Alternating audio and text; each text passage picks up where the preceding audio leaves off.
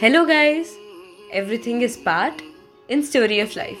Abhinaya, the Drama Club presents Kahaniya. Here is episode 6. We'll meet again. हर रक्षाबंधन को हम भाई बहन का रिश्ता मनाते हैं, लेकिन दो भाइयों के बीच कुछ अलग ही रिश्ता होता है। तो मेरा भी ऐसा एक भाई है। समझ लो ये कहानी हम दो भाइयों से शुरू होके एक से ख़त्म होती है। तो वो मेरे नानी के घर रहता था और बचपन में वहाँ से फ़ोन आते ही हम फटाक से नानी के घर जाते थे। ज़्यादातर छुट्टियों में वहीं रहता था और जब भी जाता था वो लेटा रहता था और कहता था आई एम अंडरटेकर। तो मैं रोमन रेंज बन के उस पर कूद पड़ता था और थोड़ी देर हम WWE ऐसे ही खेलते थे। दो भाइयों के बीच प्यार ऐसा ही तो इज़हार होता है। बचपन में तो बहुत लड़ते थे, पर जैसे जैसे बड़े होते गए मिलकर क्रिकेट खेलने लगे, फिर बाहर घूमने लगे और थोड़े बड़े होते ही रात के 1-1:30 बजे स्नीक करके बाहर फिरने लगे। हम दोनों ही रिश्तेदारों से इतनी जमती नहीं थी, तो हम दोनों अपनी दुनिया में ऐसे ही खुश थे। ऐसा होते होते हमारे बीच अच्छी अंडरस्टैंडिंग बन गई थी। खैर, दोनों को काफ़ी सिमिलैरिटीज़ थी, जैसे हम दोनों को ही गाड़ियों की काफ़ी शौक था और आई एम ए राइडर वाला फेस तो अभी भी है अनफॉर्चुनेटली।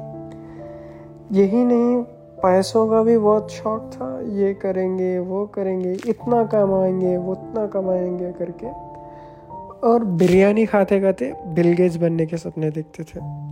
इस तरह लाइफ सुकून थी अपनी, और पता ही नहीं चला हम लड़ते भाई से बेस्ट फ्रेंड्स कब बन गए। दोनों मिलकर बहुत कुछ सीख रहे थे, वो भी काफ़ी तेज़ी से। इस जल्दबाजी में हमसे 1-2 गलतियां हो गई। उनमें से एक बार ही तो ऐसा लगा कि वो मेरे से कभी बात नहीं करेगा, क्योंकि हम दोनों की गलतियों का सज़ा वो अकेले भुगत रहा था। लेकिन वो फिर भी मेरा साथ नहीं छोड़ा। तब से हमने ये ठान लिया कि कुछ भी हो जाए हम दोनों साथ रहेंगे। थोड़ा चीज़ी है लेकिन चलेगा। जैसा समय गुजरते गया हम थोड़ा थोड़ा सुधरते गए और अपने कुछ एग्ज़ाम्स की तैयारियों में लग गया।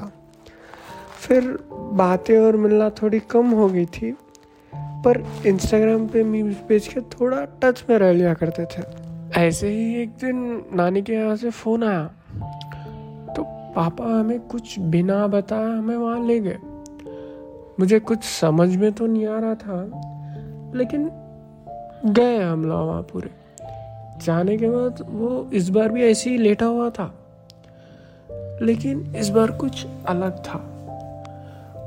सभी उसके पास रो रहे थे और कह रहे थे कि वो फिर कभी नहीं उठेगा। शायद ही इन लोगों को ये बात पता नहीं थी कि मेरा भाई अंडरटेकर है और वो मर के उठ सकता है। शायद ही ऐसा कुछ सच में होता। समझ तो कुछ आ रहा नहीं था, लेकिन काफ़ी सारे अजीब से ख्याल आ रहे थे। तभी एक बात याद आई।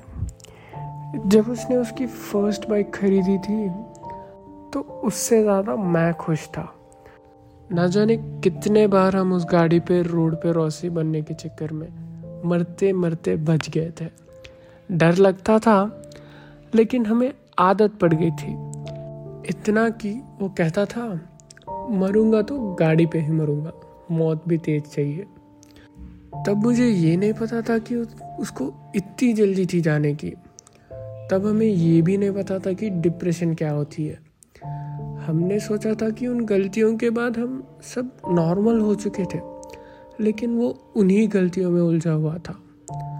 शायद ही हम उसके साथ रहते तो उसकी कहानी सुनते तो वो आज जिंदा होता, लेकिन ऐसा नहीं हुआ। उसने उसकी कहानी खुद ख़त्म कर ली, कहकर कि one day maybe we'll meet again.